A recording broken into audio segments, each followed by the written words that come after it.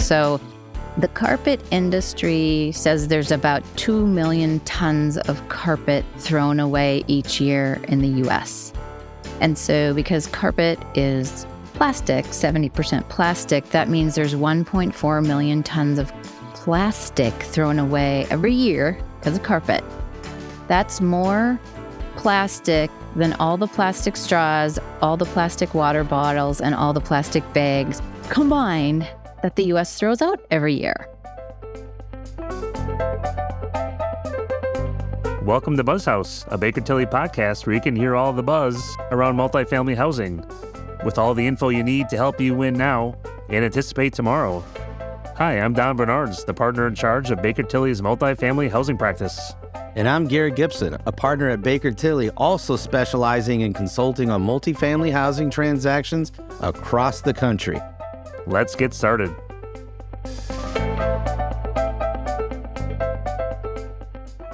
On the Buzz House, since the Inflation Reduction Act came out in the fall of 2022, Garrick and I have had a lot of discussion around energy efficiency, clean energy, climate resilience. I had the pleasure to meet our guests today while we both sat on a panel at the Minnesota Housing Summit back in May of this year, and the panel was entitled Healthy Building and the Inflation Reduction Act. And I found the discussion extremely interesting and valuable, and just information I probably hadn't even thought about, and many developers and people in the industry really hadn't thought a lot about. Our guest today is Gina Saganek, the Chief Executive Officer of Healthy Building Network, an organization that helps to define the leading edge of healthy building practices that increase transparency in the building products industry and to reduce human exposures to hazardous chemicals.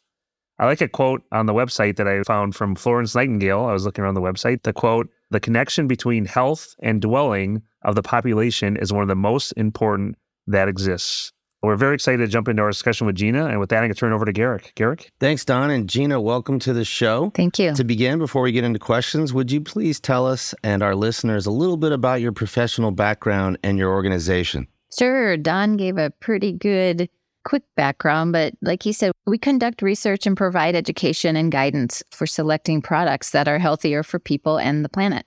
We're a nonprofit that was founded in 2000 and have a team of researchers, material scientists, toxicologists, building experts, and software engineers. We work with large companies like Google and architectural firms like Perkins and Wills, Home Depot, and other multinational companies. We work with universities like Harvard and Howard University, Parsons School of Design, and we work with mid-level and smaller architectural firms and developers, including affordable housing developers. We advise and support all the major green building standards and material platforms. We support organizations working on policy efforts. We know about chemicals and we know about building products and how they impact our health and the health of the planet. I didn't come from this background, however. I've been at HBN for about 8 years.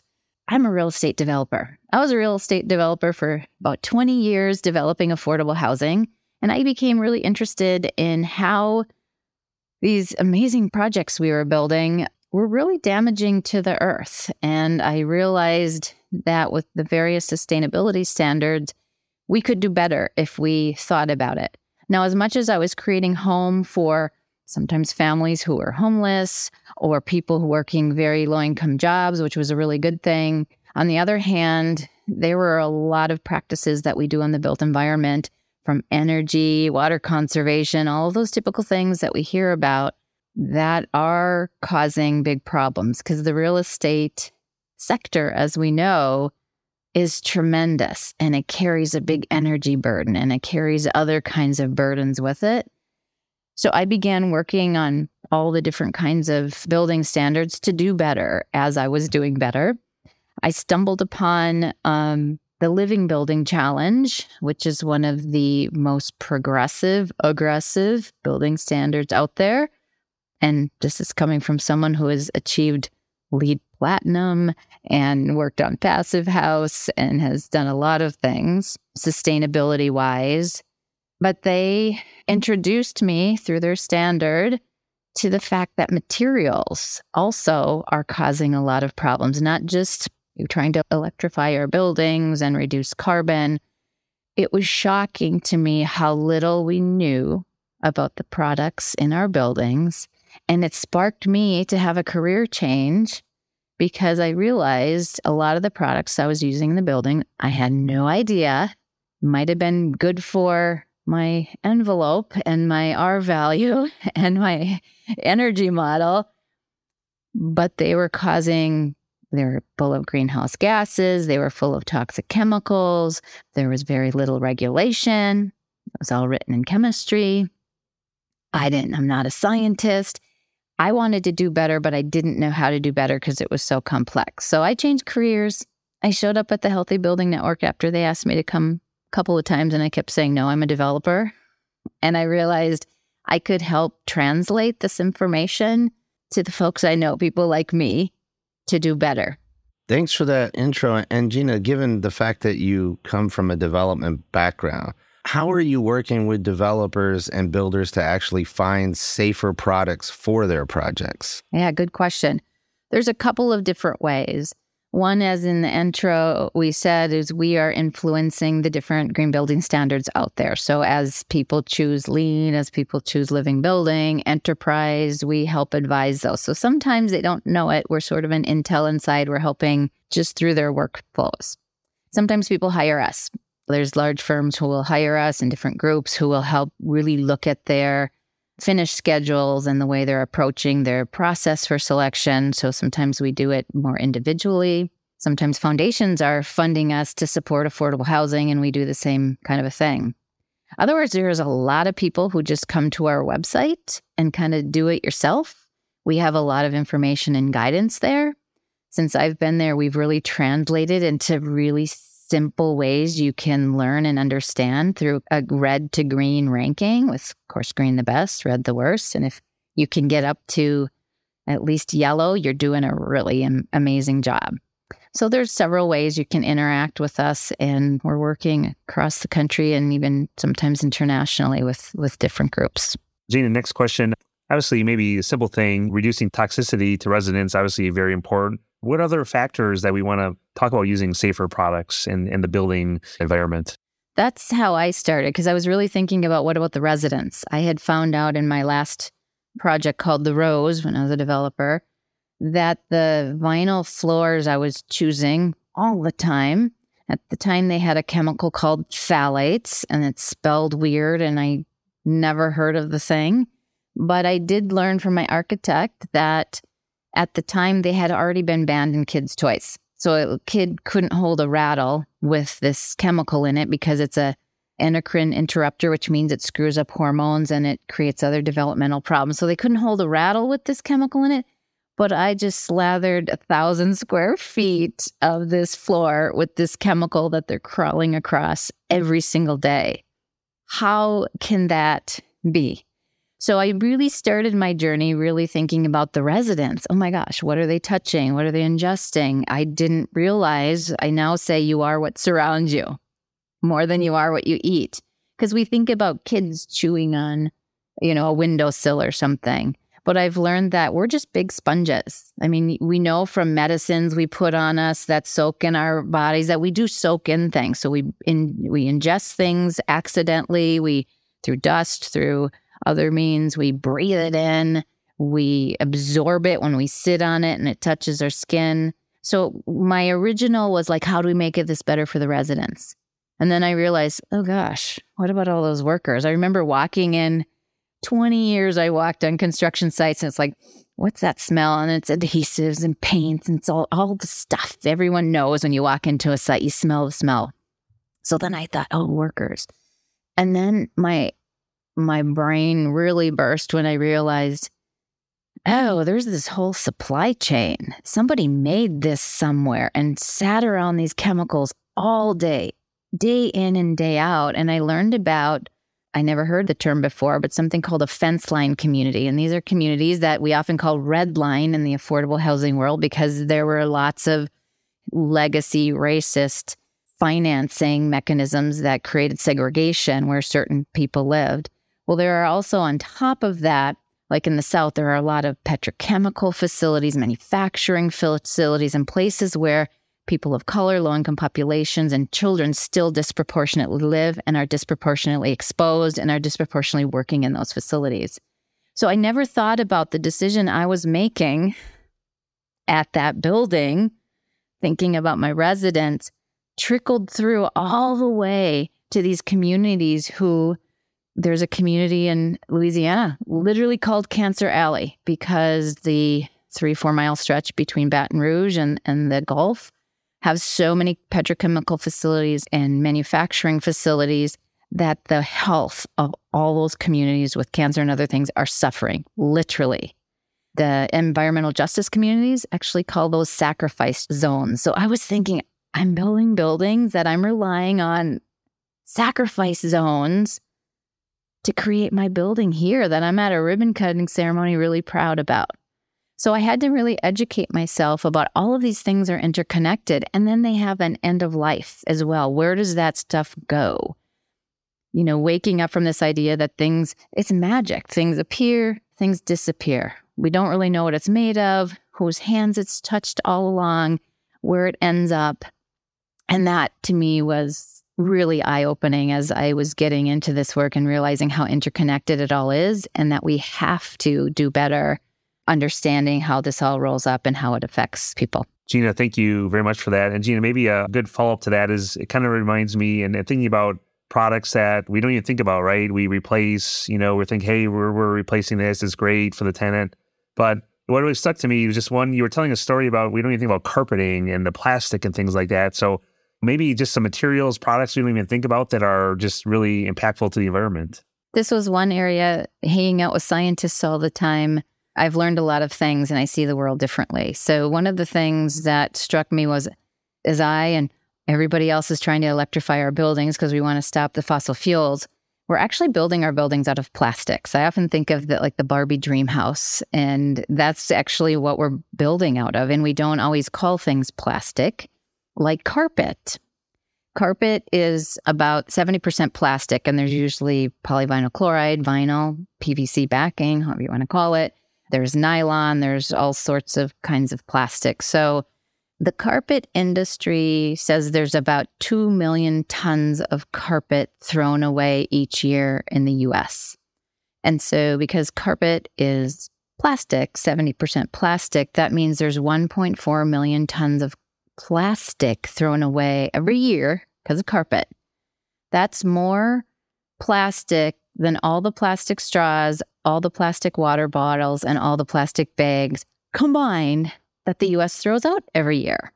And so we're all freaked out, and we've seen the turtle with the straw in its nose and the bags in the air and the ocean pictures with the plastic bottles, and we all have our metal water bottles and reusable bags for the grocery store.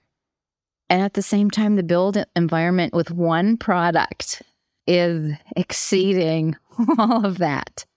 And so when you combine that and really look at the volume of plastics used in the built environment, which is antithetical to all of the electrification we're doing, plastics are just another form of fossil fuel. It is astounding.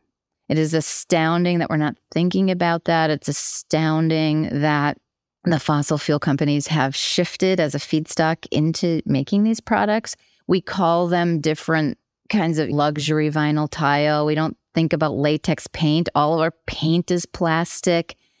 PLAM, we don't understand plastic laminate. Plastic laminate. So much of our buildings is all plastic. And the built environment is the second highest and growing use of plastics in all the different sectors. Packaging is the first.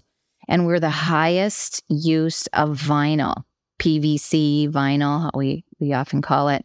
And so when we all were reacting to the train derailment in Ohio, in East Palestine, Ohio, that was vinyl chloride, which is a key ingredient of vinyl. So that is us. That's the built environment creating that demand. So when we're all gasping and saying, oh my gosh, how did that happen? And why did they choose to burn it and put it in the air? And what's happening to that community? That is because we are creating that demand. Kind of like the fence line communities that I talked about. We create these things here in this country and around the globe, even though we might gasp at the idea that in India or China or in another developing country, these horrors happen. It's here in our backyard. I often thought about what if there were actual stickers that came on products that said Made in Cancer Alley? Would I be okay with that landing on my job site? Our team looked at spray polyurethane foam insulation, SPF. Great stuff for our value, right? It's just a blow in and swells up. It's made in Cancer Alley. We know the 3 communities. It's in Louisiana, and then there's a place in Texas and a place in Orange, California. That's the supply chain. If you use SPF insulation, which is like the darkest red on our list, you are participating in the harms of all of the communities, and for affordable housers, a lot of the communities that are exactly the communities that we're serving. So we have to take a step back and understand how we're participating in and how we can change that, because we can. There are other good options beyond those worst in class products. And we see it every day with everyone we work with, whether they're affordable housers or they're the top architectural firm, then everyone in between, there are solutions. I found solutions. Gina, maybe, to that point, right, thinking about other materials, and I'm sure there's people ask you every day, hey, that's great. We love everything you're saying, we believe in, but how do we find replacements? What are the costs? How do this environment we are with higher interest rates and limited resources, how do we try and balance this? Or what's the process, or how do you see the future in getting costs that kind of work in budgets, if you will? Yeah, always number one question, what's the cost? How much does it cost? And there's a few things related to that. The first I would say is, like I said, we work with all sorts of developers and architects of all sizes, and everyone we've always worked with, even our affordable housers, and there's case studies on there. When we work with them and give them the knowledge to understand how to select a different and better option, sure, not every single option is going to fit in cost, performance, and aesthetic, other criteria, but there certainly are definitely products you should pick one and move ahead. So we've always had everyone find some success. So we know it's possible within budget and within performance and aesthetic and all the other tensions that are out there. We also know that sometimes products cost more. And 2 things about that. One is we can work together as a group, because we know if we buy in bulk and we have a higher volume, that can drive down costs. So if we start working differently and start thinking about how we together get a couple of our friends to buy in more volume, reduce some of those costs. And whenever we say costs, this is the bigger part. We think about first costs. We think about kind of what it is in the budget. And you have to, if you have $1, you probably actually have 80 things to spend because something's going to happen and you're going to need a change order. So yes, money is a real thing. But the externalized costs, there's a reason why products are cheap.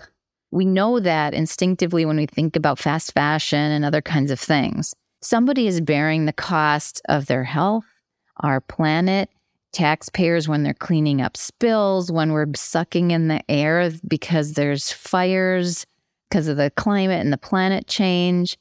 There is a bigger cost. And I have seen so many developers start to rethink what their value is and be creative. We have a group out in California who's long been using linoleum, one of the top, healthiest products, and sometimes it does have an upcharge to it. They were creative in the dimension of the planks that this product came in. The architect designed the unit dimensions to match the dimensions of the planks for the linoleum, and then they had less waste. What a smart thing to do. So when you think about, is there a waste reduction strategy? So I need less product.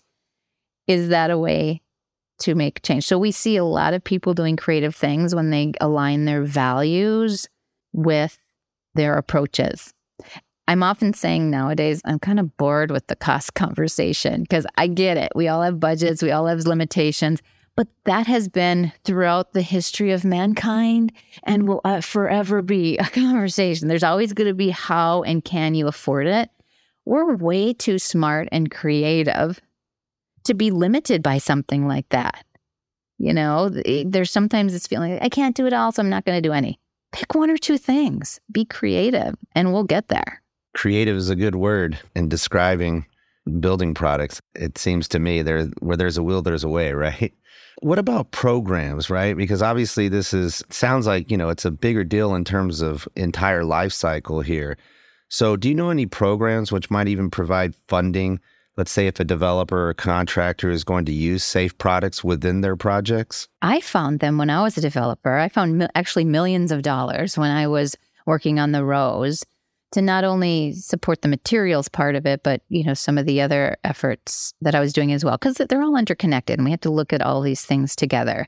And oftentimes right now we're so tunnel visioned on carbon and decarbonization that we're not really understanding. We have to pick products and understanding the carbon and the toxics connection and pick the one that's optimized for both, or you're going to undermine results in the climate side. So today, sure, there are some probably foundations that would consider giving grants for that. But the thing that has to happen first is people have to make a demand for it. Because at one point there wasn't funding for carbon either. But now there's much more funding for carbon because people started to ask for it. If more and more developers and architects and people in the real estate industry said, I am trying to solve this problem, can we put some funds behind it? There will be more. We can change that. In fact, McKnight Foundation locally here in Minnesota, where I'm from, provided about $200,000 to Healthy Building Network to come in and work on a strategy for Minnesota to think about our system and the way we're building here to find a way we can co-create a roadmap going forward. So the first part of that grant provided us some resources to go and look at data from about 36 affordable housing tax credit projects that were funded between the 2019 and 2020 rounds. So we have all that data now, so we understand what products are using, and we're creating this baseline. And the spoiler alert is, to no surprise, it's looking pretty red. Couple of spots where we're doing okay in paint and etc. But soon we're all going to be confronted as we have community conversations around these results. Do we want to keep building in a manner that is creating literal health harms for people all along the supply chain? I mean, when you look at books saying, I don't know why we're all not freaking out, the books saying that sperm counts have decreased 50% in the last 50 years because of these different chemicals, that cancer rates and kids' diseases and autism and all of the things that have links to all these chemicals. I don't know why we're not all just crazed about this. And so in Minnesota, we will soon be having some community conversations around this and saying, how do we work our way out of this? Where do we start? Should we start in flooring? Should we decide we are done with luxury vinyl tile and carpet and find ways to start making a difference? We know that per the UN, the United Nations, they estimate that by 2060, we will be adding 2.5 trillion square feet of buildings to the earth, which doubles everything that exists and actually excludes the day in and day out maintenance and all the sucking of materials that these buildings have. So you can look at that as super frightening. I look at it as we have a power to actually change. Literally, I say this with science, hanging out with scientists. We have the opportunity as a built environment sector to change the health of the planet. Because like I said, with the carpet and all those, if you think about one product by one product and the magnitudes that we can all, if we all decide we're going to start shifting our floors, and we keep saying, if we can get to a place where the built environment is fundamentally using products that are in the yellow space or above, we will change the health of the planet. And so we have to all decide that we're no longer like lead. I mean, I would say if any of us were delivered a semi-load of paint that had lead in it, even if it was for free and even if we thought we couldn't get caught, who would use that? I mean, we've all kind of decided on some of these couple of chemicals we've heard about or asbestos. We just decided we're over that. We're not doing that. We know what a problem that is. So we can decide and we can use our collective levers to move forward. And I know the money, your question, is there money for this stuff? It will follow when we need money. Otherwise, we're going to be changing the system in a way where new products will become available. Right here in our backyard, the Lower Sioux Indian community has been funded by the Department of Employment and Economic Development, DEED, to build a factory for hempcrete that could create this new opportunity for really healthy, great wall structures. Why are we not, as Minnesotans and whoever else wants to join in, backing efforts like that to innovate and be different? So the money will be there when we decide it's a priority, and the creative solutions will be there when we decide it's a priority, because that's how humanity works. That's how we've solved big, hard, gnarly problems in the past. And we're going to be doing it in Minnesota here over the next 2 years, thanks to McKnight Foundation. Really good information, Gina, to think about, and probably right, like you said, information is great for all the people in the industry to listen to. So that's it for this episode of The Buzz House. A big thanks to Gina Saganek for joining the show. Tell us all about the impacts and thoughts around using safer building materials. Once again, I'm Don Bernards. And I'm Garrett Gibson. Don't forget to subscribe so you don't miss an episode. For additional resources around multifamily housing, check out bakertilly.com. If you have a suggestion for the show, email us at build@bakertilly.com. That's BUILD @bakertilly.com. See you next time on Buzz House.